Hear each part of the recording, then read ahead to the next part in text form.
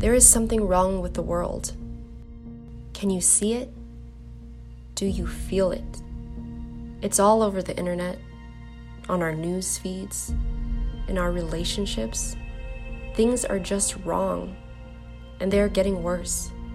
Society has become, in a word, toxic. But the gospel has an antidote. You see, some of you were once like that. You were cleansed. You were made holy.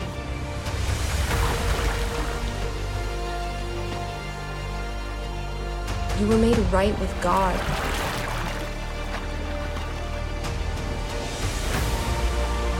By calling on the name of the Lord Jesus Christ.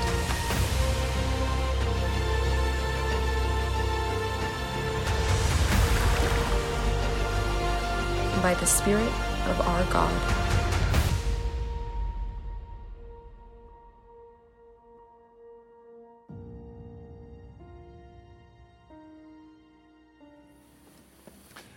Thank you so much, John and worship team.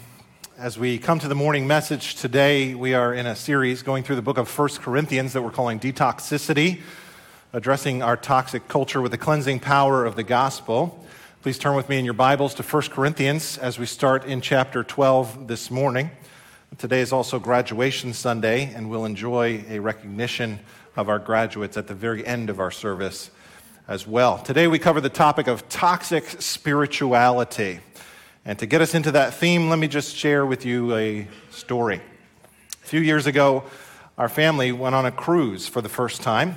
We had never done anything quite like that before, so for us it was a real treat. A cruise, as you know, is a paid vacation. People come there expecting to enjoy themselves. We are basically consumers. People gather onto this ship looking for what the experience can do for them. We are on the ship to relax, while a very small crew works overtime to keep the vast majority of the passengers happy. The basic attitude of passengers is simply this: what can you do for me? Especially if you pay for first class. I am here so that you all can serve me. I share with you that story not to say that there's anything wrong with taking a nice vacation. That's all fine and good. I share with you that illustration just to suggest that if we were to ever bring a similar mindset into the church of Jesus Christ, that would be very toxic to the body. When people come to church and treat it like it's a cruise ship, it is toxic to a church. We live in a toxic soup of entitlement in our culture. We don't see our entitlement. We are like fish swimming in a sea of consumerism, not recognizing the water. But yet we are wet, and so this message is hard to preach on because it is so countercultural. This is the American dream, to live for myself. But what I want you to notice today in our text is this does not support that mindset whatsoever. In fact, what you're going to find as you look at the scripture today is that we're taught rather to put to death the whole idea that we belong to ourselves. And instead, we're commanded to live in a self-sacrificial way for the glory of God and for the good of others. And so perhaps a better image to think about when it comes to a church is not so much a cruise ship, but a battleship. See, on a battleship, each person has a job, each person has a role, each person has a purpose, a function, a responsibility. There's a clear and noble mission that everybody can be a part of. On a battleship, each person is encouraged to strive, to be their best, and contribute in significant ways. Everyone's strengths are being used to the fullest. The strategist is planning for the future. The captain is steering through the dark waters. The engineer is keeping all systems running. Friends, that's the way a healthy church should operate. There's buy-in. There's a sense of we sink or swim together. It's essential that everybody knows their gifting and is ready and able to use it. The mindset is all hands on deck. And so that's the title of my message today, because I think that's the spirit of 1 Corinthians chapter 12. You'll see three different parts to the message today. You'll see the giver, the gifts, and the goal. The giver, the gifts, and the goal. To begin our time in the Word, I'd like to read the scripture passage for you first and just have you listen. and then we'll get into the message after that. So please, if you're able, stand in honor of God's word as we look at 1 Corinthians chapter 12. Would you stand with me? Now, about the gifts of the Spirit, brothers and sisters, I do not want you to be uninformed. You know that when you were pagans, somehow or other, you were influenced and led astray to mute idols. Therefore, I want you to know that no one who's speaking by the Spirit of God says Jesus be cursed, and no one can say Jesus is Lord except by the Holy Spirit. There are different kinds of giftings, but the same Spirit distributes them. There are different kinds of service, but the same Lord. There are different kinds of working, but in all of them, and in everyone, it is the same God at work. Now, to each one, the manifestation of the Spirit is given for the common good. To one, there is given through the Spirit a message of wisdom. To another, a message of knowledge by means of the same Spirit. To another, faith by the same Spirit. To another, gifts of healing by that one Spirit. To another, miraculous powers. To another, prophecy. To another, distinguishing between spirits. To another, speaking in different kinds of tongues. And to still another, the interpretation of tongues. All these are the work of the one and the same Spirit, and he distributes them to each one just as he determines. Just as a body, though one, has many parts, but all its many parts form one body, so it is with Christ. For we were all baptized by one Spirit, so as to form one body, whether Jews or Gentiles, slave or free. And we were all given one Spirit to drink. Even so, the body is not made up of one part, but of many. Now, if the foot should say, because I'm not a hand, I do not belong to the body, it would not for that reason stop being part of the body. And if the ear should say, because I'm not an eye, I do not belong to the body, it would not for that reason stop being part of the body. If the whole body were an eye, where would the sense of hearing be? If the whole body were an ear, where would the sense of smell be? But in fact, God has placed the parts in the body, every one of them, just as he wanted them to be. If they were all one part, where would the body be? As it is, there are many parts, but one body. Father, in the name of your Son, we come to you right now, thanking you for your word. It is a light unto our feet. It's a lamp unto our path. We pray that you'd give us ears to hear, eyes to see, most of all, hearts to believe what you have to say to us, and obedient spirits as we go out from this place. Take away any stumbling block that would prevent us from following you. We ask your blessing upon our time in your word for Christ's sake and for his reputation. And everyone said, amen. You may be seated. Now notice how Paul begins chapter 12 in verse 1 by saying, now about the gifts of the Spirit, brothers and sisters, I do not want you to be uninformed. Many people are uninformed and in fact ignorant about spiritual gifts. The word for gifts of the Spirit is the Greek word pneumatikos, which means empowered by breath or wind. Some of you in your garage at home, you have a tool that is called a pneumatic tool, like a nail gun or something like that, because it is powered by air. That's a picture of what a spiritual gift is. You and I are the tool. The spiritual power is flowing through us. Spiritual gifts are an empowerment by the Holy Spirit. Now, I want you to notice that, first of all, right off the bat, right in the beginning of chapter 12, Paul sets as the source of all of these spiritual gifts God. At the very outset of this passage, from the front, Paul says it is God the Holy Spirit who gives these gifts. God who is limitless in his supply and resources and vast in his ability to distribute these gifts. Ultimately, there is only one primary provider of gifts. Though they are given through human beings, it is God's people who do the work of God because God has first placed these gifts into their hands to use them. Even when we serve God, we must serve God in such a way that keeps him to be always the benefactor, and we are always still the beneficiary of his gifts. It was God who gave the gifts to Corinth. It is God who gives the gifts here to Millington Baptist Church today. God exalts himself in giving these gifts. Paul further makes it clear in verses 2 and 3 that only believers can say Jesus is Lord and possess these spiritual gifts. If someone does not confess Jesus as Lord, they do not exercise spiritual gifts. Notice how the members of the Holy Trinity are all at work in verses 4 through 6. I've highlighted them in yellow on purpose so that you can see Father, Son, and Spirit all working together in harmony, distributing these gifts. Notice also there are three terms highlighted in green. What those refer to, number one, is the actual gift that's given to each person. Then secondly, you'll notice the word service. That refers to the opportunity that you have to use that gift in service to others and in service to God. Then third, you'll notice he says there's different kinds of workings.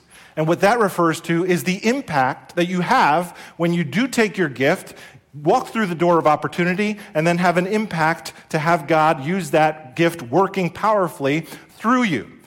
And what Paul is saying here is that all three parts, the gift, the opportunity, and the working, the impact, all are possible because God has made it possible. God is in charge of all of these three items. It is not about you. Spiritual gifts are about God. Amen. I emphasize this right at the beginning because there was a problem in the church at Corinth. Some people felt that their gift was superior. Some people felt that their gift was more important than other gifts. They had a toxic spiritual pride about them, and Paul has warned them already in chapter 8 that sometimes great spiritual gifting can lead to great spiritual pride. That can lead to a toxic culture in the church. This is important. None of the gifts are given for self-glorification. They are given to glorify the one true God because the glory belongs to the giver of these gifts, God himself. Dr. Michael Spiegel at Dallas Seminary, where I attended, said it this way. He said, "Spiritual gifts are not what the Spirit gives to you. They are what the Spirit gives to the church through you." We will see that if I exercise these gifts in a spirit that is self-glorifying, in a spirit that is not taking into account the common good, in a spirit that is not loving toward others, Paul will say if you do that, you are like a resounding gong and you are like a clanging cymbal. And we'll get much further into that in chapter 13 in the sermon next week. But we see, first of all, that Paul says the source of these gifts, the giver of these gifts, is God himself.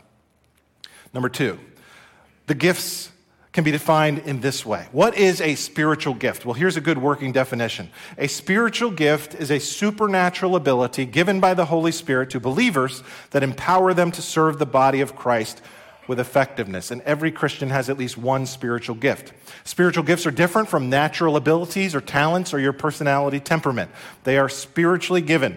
Verse 7 confirms that to each person is given the manifestation of the Spirit. It is the Holy Spirit that decides which gifts will be given to the church. Now, this is one list in the New Testament. There's actually 5 different lists in the New Testament that give us the giftings of the Spirit. Each list, you'll notice, is a little different. Each list is not exhaustive. Each list, rather, is representative of the kind of gifts that the Spirit has given to the churches. You'll notice that there are very familiar gifts on the screen: pastors, evangelists, gifts of service, gifts of leadership, gifts of mercy, and so on. Each one of you, if you confess Christ as Lord, has at least one of these gifts. Now, someone once asked me, "Pastor Dave, do I get them all at once, or do they come over a period of time?" And from my studies, what I find is you get your gift the moment that you become a Christian, when the Spirit enters your life. But that doesn't necessarily mean you discover it the moment you become a Christian. It's kind of like when you were born physically. You had a sense of hearing, touch, smell, feel. As a baby, maybe you didn't know all of the gifts that you had as a little one. Only as you mature, you begin to figure out what you have, and you discover your hand one day, or you discover your feet. And just like that, I think when we're born spiritually, sometimes over time, we discover what gifts God has given us, and then we exercise them. Just like a muscle, the more we exercise it, the stronger the gift gets. So you've got gifts, and they might be hidden for you. And you might say, "Pastor Dave, how do I find it?" It's one of the most common questions I get. There's gift tests you can take. Some of those are really good. I can recommend one to you. But I would recommend you just ask yourself 3 questions.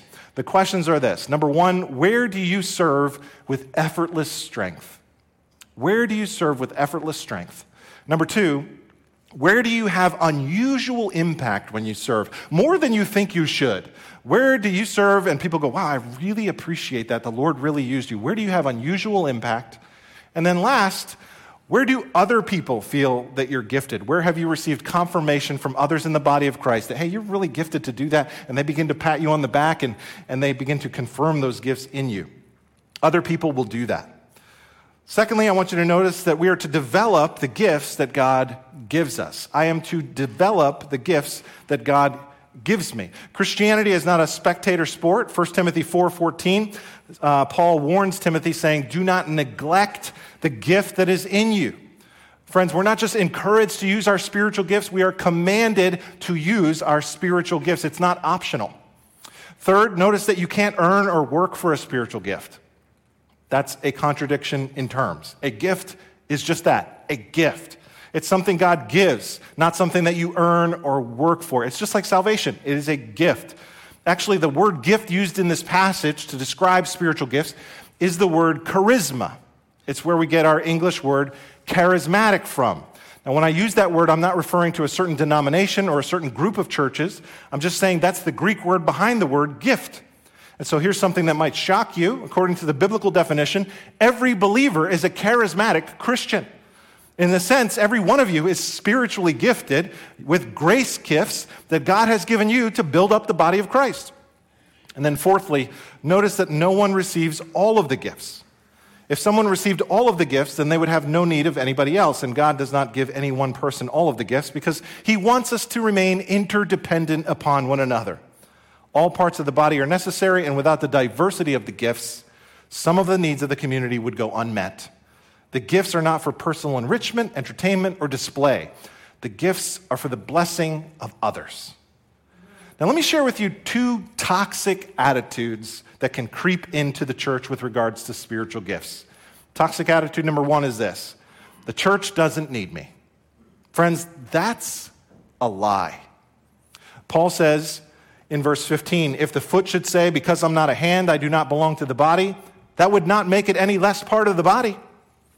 Listen, if you have somehow felt that the church does not value you, or that the church has no need for you, or that, hey, you know, it's all taken care of, the people on the stage, all the professionals take care of it here, if we've somehow given you that impression, then I ask for your forgiveness. That is not the attitude of the local church. That is the attitude of the world. That's not the way God set up his church to function. No, God set up his church in such a way that we desperately need you. If we've communicated somehow to you that you're not important, that's not a message from God. No, God specifically designed his church with all of the body parts functioning together. If Millington Baptist Church is your church home, we desperately need you to use your spiritual gifts here.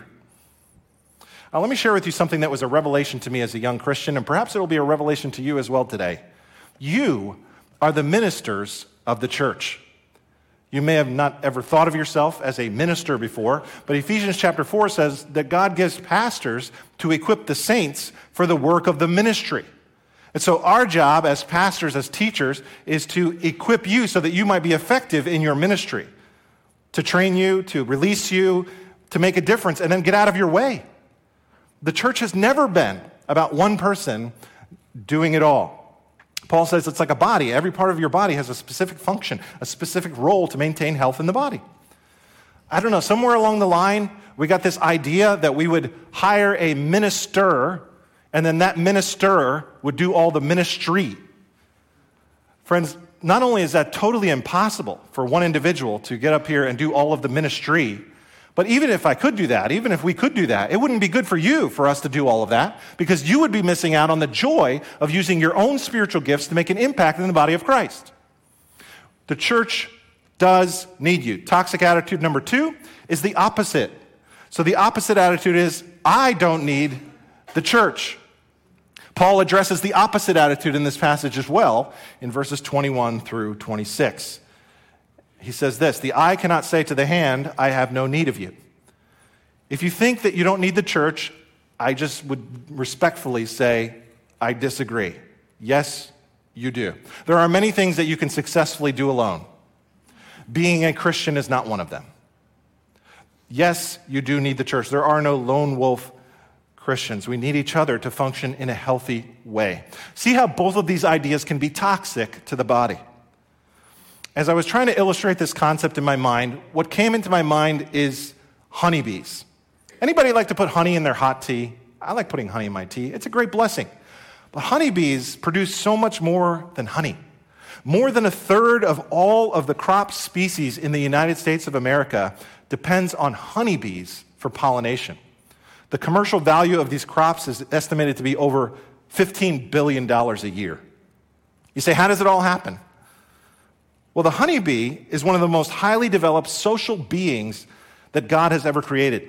At the heart of the hive is the queen bee. And the hive can house as many as 80,000 bees around the queen. But the other bees don't just sit around and look at the queen. They all have very specific functions.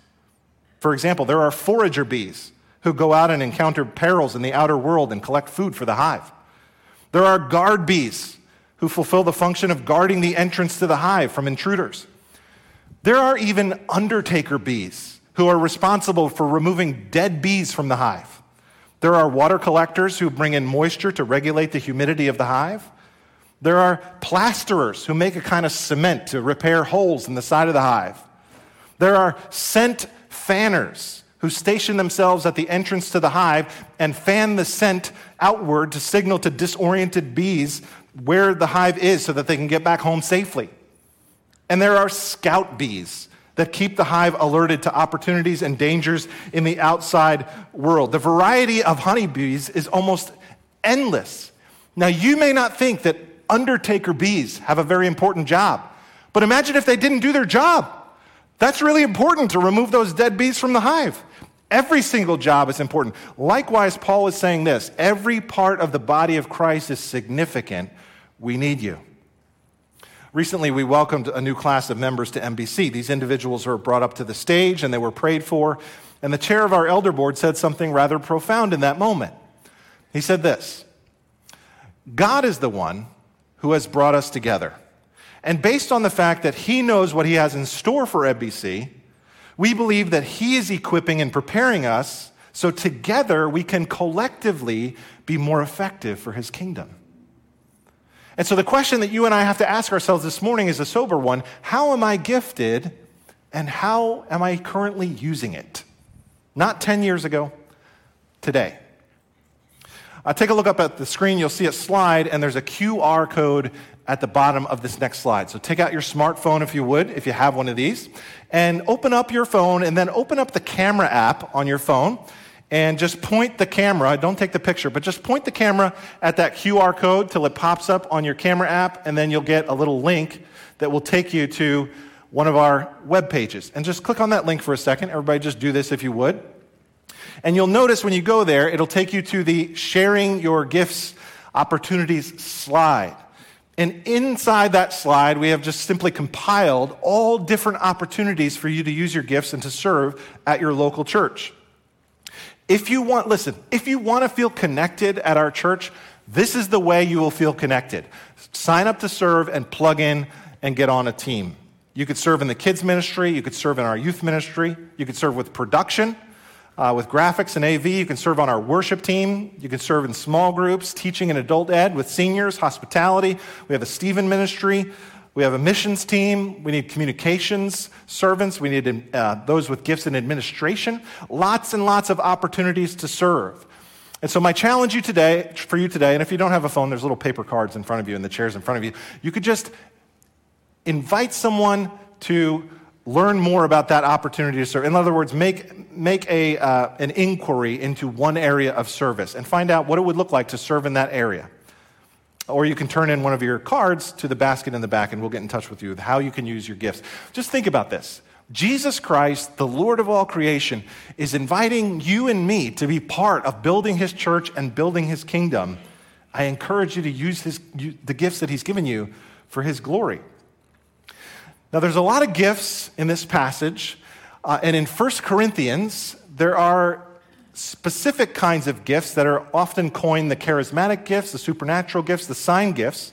And since we're in 1 Corinthians, I thought it would be appropriate to spend some time discussing those gifts in this message, because we don't normally emphasize those. Before I do that, let me put up here a spectrum. Some of you come from different ends on this spectrum. Maybe you're here today and you come from a more Pentecostal or charismatic background. If you're in that group, you're more familiar with some of these gifts than others.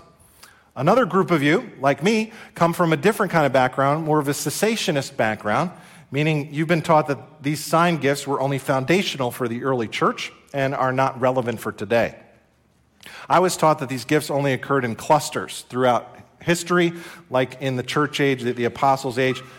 And then over time, I have begun to study the Word a little bit more carefully, and I've noticed a shift in my own spirit. I'm actually a little nervous just to share this with you. But I was studying, there was a Dallas Seminary professor named Jack Deere who wrote a book called Surprised by the Holy Spirit. And inside of that book, he made a pretty good case for the fact that those gifts were not just limited to the first century, but he documented lots of cases of those gifts being exercised throughout church history. And so now I find myself more in the middle of this spectrum somewhere, and it's making me nervous. But that's where I am, just being honest with you. But I didn't get there because of some experience I had. I got there because of my commitment to Scripture and what I see the Scriptures are teaching. And maybe some of you are like me, you're in the middle somewhere, the messy middle. And then maybe there's another group of people in here and you have no opinion whatsoever. You've never even thought about this, and that's okay too. We'll think through it together. But today, since we're in 1 Corinthians, it's appropriate for us to address these supernatural gifts. And I'll give you 3 categories to put them in terms of buckets in your mind. There are discerning gifts, declarative gifts, and dynamic gifts. Discerning, declaring, dynamic. 3 groups of 3. The first one is a message of knowledge. What this is it's defined as the ability to know something specific without having learned it by natural means. And so, for example, one time Jesus is talking with the woman at the well, and she says, I don't have a husband. He goes, yeah, you're right. You've had 5 husbands, and the guy you're with right now is not your husband. It's like, whoa, this is awkward all of a sudden, right? This is a word of knowledge that he had. Peter has a similar experience in Acts chapter 5. Ananias and Sapphira come to him with an offering. He says, why are you lying about the offering that you're given? You're not giving the full offering, and you're acting like you're giving more than you're faking it. Like, well, right there, he has a supernatural impartation of knowledge. This is what that gift is. And so this can happen from time to time. The Lord will give someone a message of knowledge that they shouldn't have known, and it will be for some spiritual door to be opened or for some purpose. The second one, a message of wisdom, is very similar, though slightly different. This can be defined as a divine answer or a solution to a particular event. And so sometimes God will give wisdom when you're not sure, you're at the crossroads and it's not right or wrong, but maybe it's right or left, and he gives you direction or confirmation, or he gives you wisdom to know how to handle that type of situation. A lot of you have really complicated problems in your life, and you're not sure sometimes what decision to make. So can I just ask you a question? Would it be okay with you? Would it be all right if every now and again the Holy Spirit would give you knowledge or wisdom that you need to get through a situation in your life? Would that be okay with you if the Holy Spirit opened a door for you in that way? Perhaps we could be open to that. The third one in this column, the discerning gifts, is called the discerning of spirits. What this is it's defined as the ability to distinguish between the activity of the Holy Spirit and unholy demonic spirits. There's an example of this in the book of Acts. In Acts 16, Paul sees a demon-possessed girl, and she's some sort of fortune teller. And she's testifying to Paul's ministry under demonic possession. And what she's saying is actually technically true, but Paul casts out this unholy spirit from her because Paul doesn't want his ministry confirmed by an unholy demon. And so he cleanses her from this unholy spirit. And in turn, God does a great work there in Philippi because of this wonderful work of the Spirit. That's called the discerning of spirits. Now, sometimes we have problems in life, and we're not sure exactly the nature of these problems. Sometimes you face a problem, and you're not sure if it's like emotional or spiritual or relational or physical. And so the discerning of spirits is there as a gift from God to tell you what it is. So can I ask you a question? Would it be okay with you if sometimes God, the Holy Spirit, if you were facing a problem, directed you to let you know that this is actually a spiritual force that you're against, and you need to go against this with spiritual weapons, and you need to spend some time in fasting and prayer and do spiritual warfare about this issue in order for you to get through? Would it be okay with you if God, the Holy Spirit, helped you discern that? Maybe we should be open to that. And so the second column of gifts is the declarative gifts. The first one is tongues. Here's where I'm going to get in trouble. A tongue is defined as a message from God in a language unknown to the person through whom the message comes. I guarantee you what I'm about to say here will make none of you happy. Okay, nobody's going to be happy with this. Now, the word tongues in the Bible is the word glossa or glossolalia. It's where we get our English word glossary from. It just means languages. That's what the word means. And there's two ways to understand this gift. The first way is speaking to other people in known languages. This happens in Acts chapter 2. We see this. The Holy Spirit comes upon the early church, not just the apostles, but there's 120 people there. And the apostles get up and they start speaking in other languages that they had never learned before. And the people listening were from all these other countries and other places, and they were able to hear them speaking in their own language. That's this gift. Speaking in languages they had not learned before. Why? So that the gospel could go to places that it had never gone before.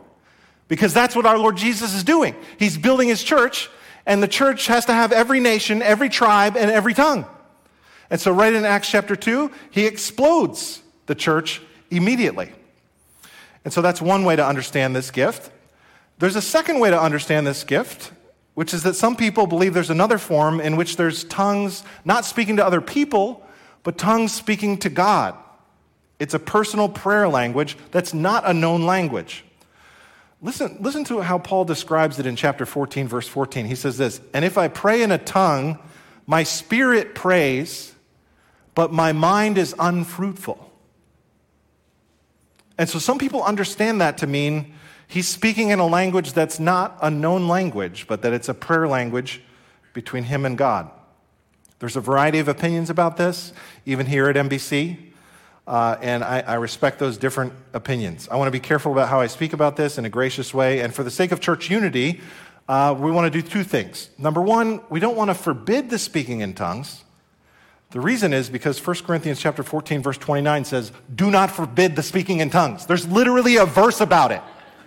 So we're not going to do that. We're not going to quench the Holy Spirit, 1 Thessalonians 5. We're going to be careful here and reverent. Why? Because our commitment to the Scriptures. Not because of some experience, because our commitment to what the Word of God says. But we're also going to respect the context of when this practice would be appropriate and be careful about having any kind of uninterpreted tongues in a worship service. This is actually forbidden in chapter 14. Look at what Paul says in verses 18 through 20. He says this, "I thank God that I speak in tongues more than all of you, but in the church, I would rather speak 5 intelligible words to instruct others than 10,000 words in a tongue. Brothers and sisters, stop thinking like children." And so here he says, when you gather together for corporate worship, it is better if you would speak in a way that everyone can understand you for mutual edification. This is the corporate worship environment. Now, there are some people who think all believers should speak in tongues, and it's an evidence of the baptism of the Spirit. I don't know that that idea can be supported here in the text. If you look in chapter 12, the Apostle Paul says, "All of you have been baptized," in chapter 12, verse 13. But clearly he also says in verse 30, "Not all of you are speaking in tongues." And so my understanding is this seems to be one of the spiritual gifts. So if you exercise that gift in your life as a private prayer language, that's between you and the Lord. Now you might say, well, why wouldn't you want that gift exercised in the services at MBC? Well, that leads us to the next gift. The next gift is called the interpretation of tongues. And this is defined as understanding and expressing the thought or intent of the message in tongues.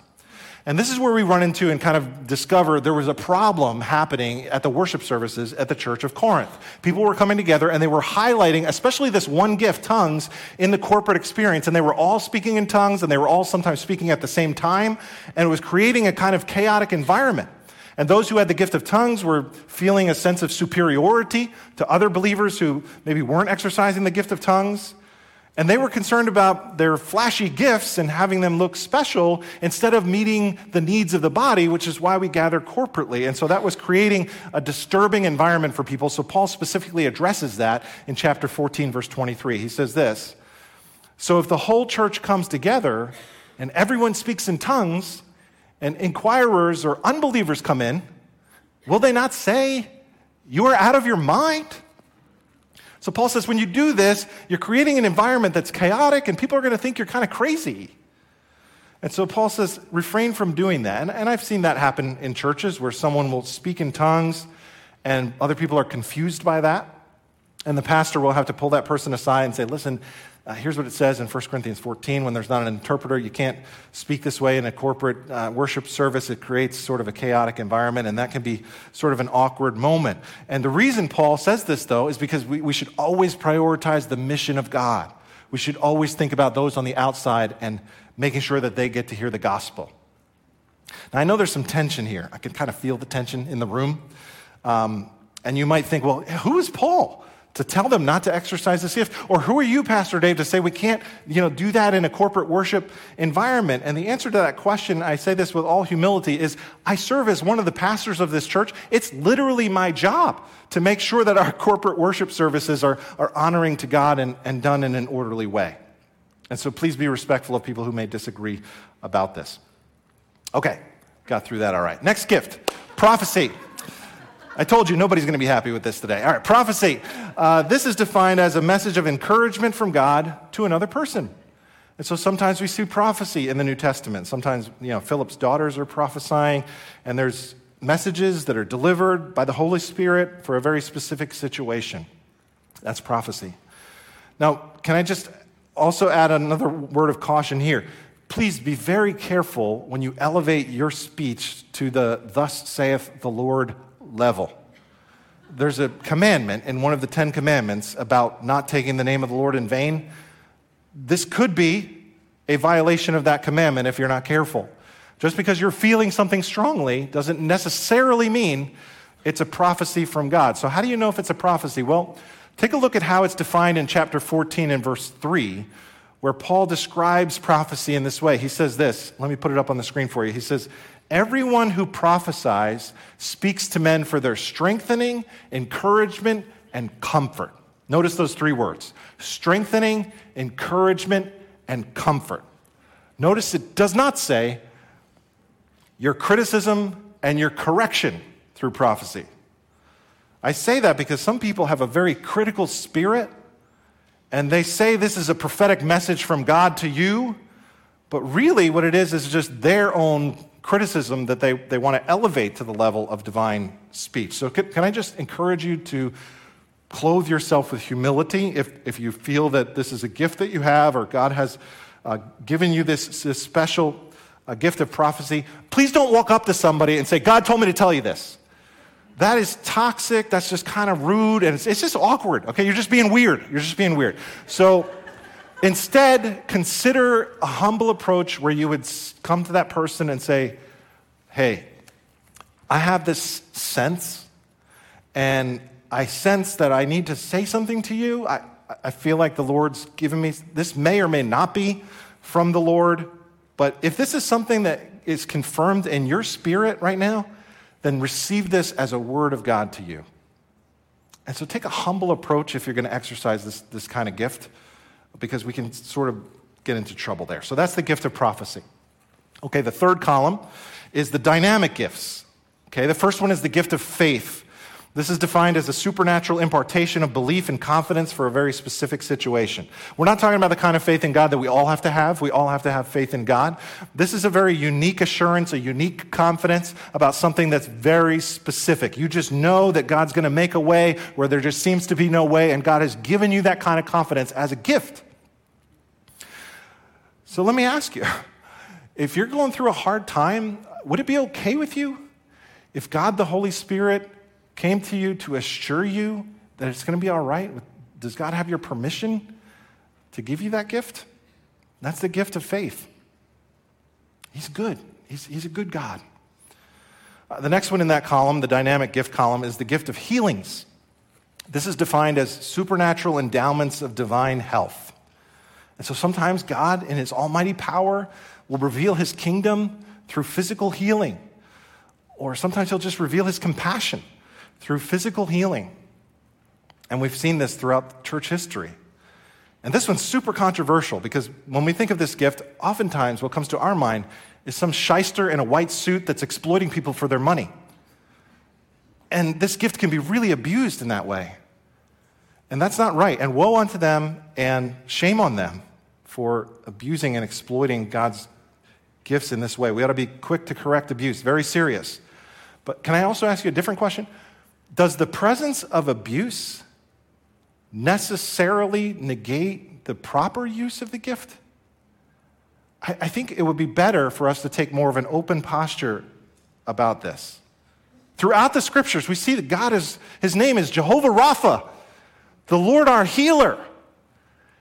And from time to time, he will show his might and power and put it on display for you and heal his people.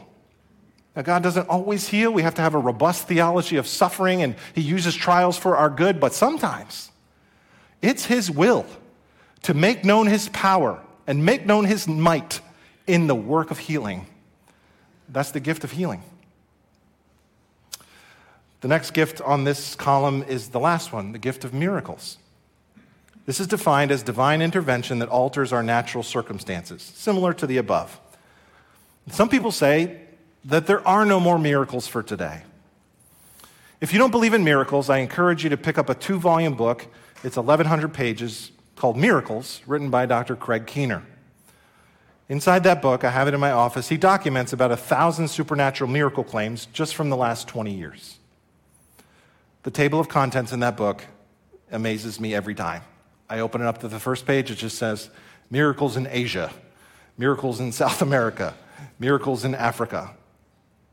Stories in there will absolutely blow your mind. A lot of the miracles that he documents are pre and post MRI, CAT scan, X-ray kind of thing.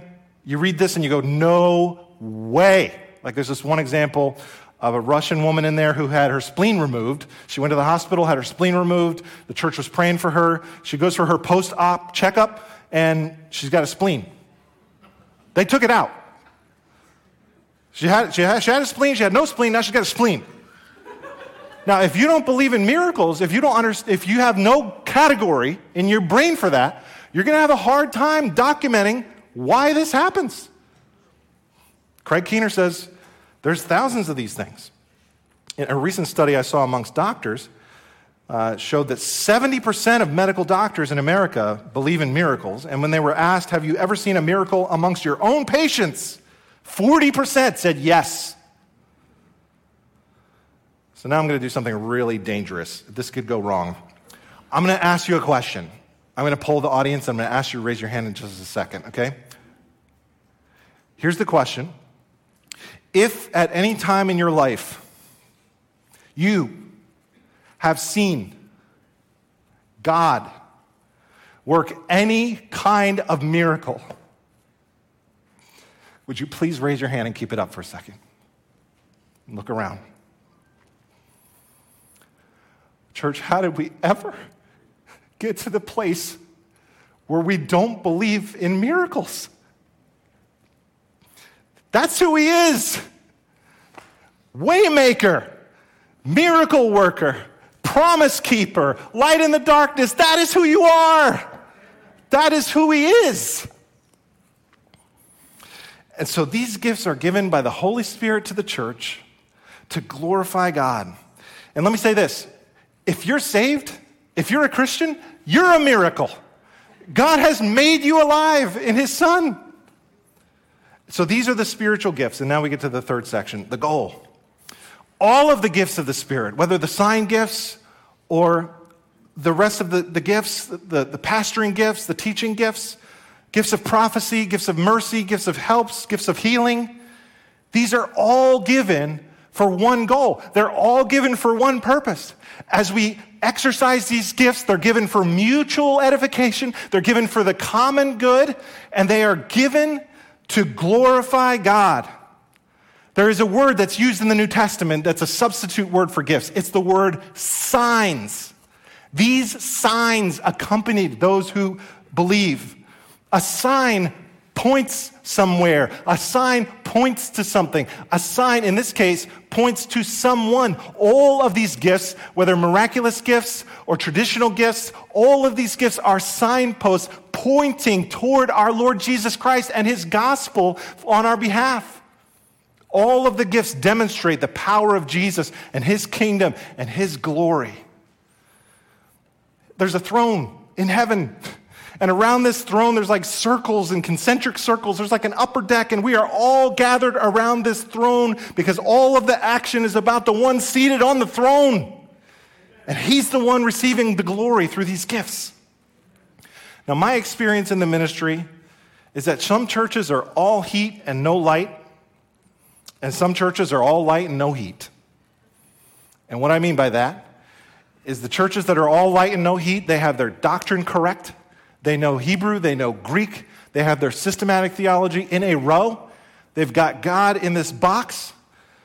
They are really committed to the scriptures, though, and they are great at things like expository preaching and theology classes. This is a church that's all light.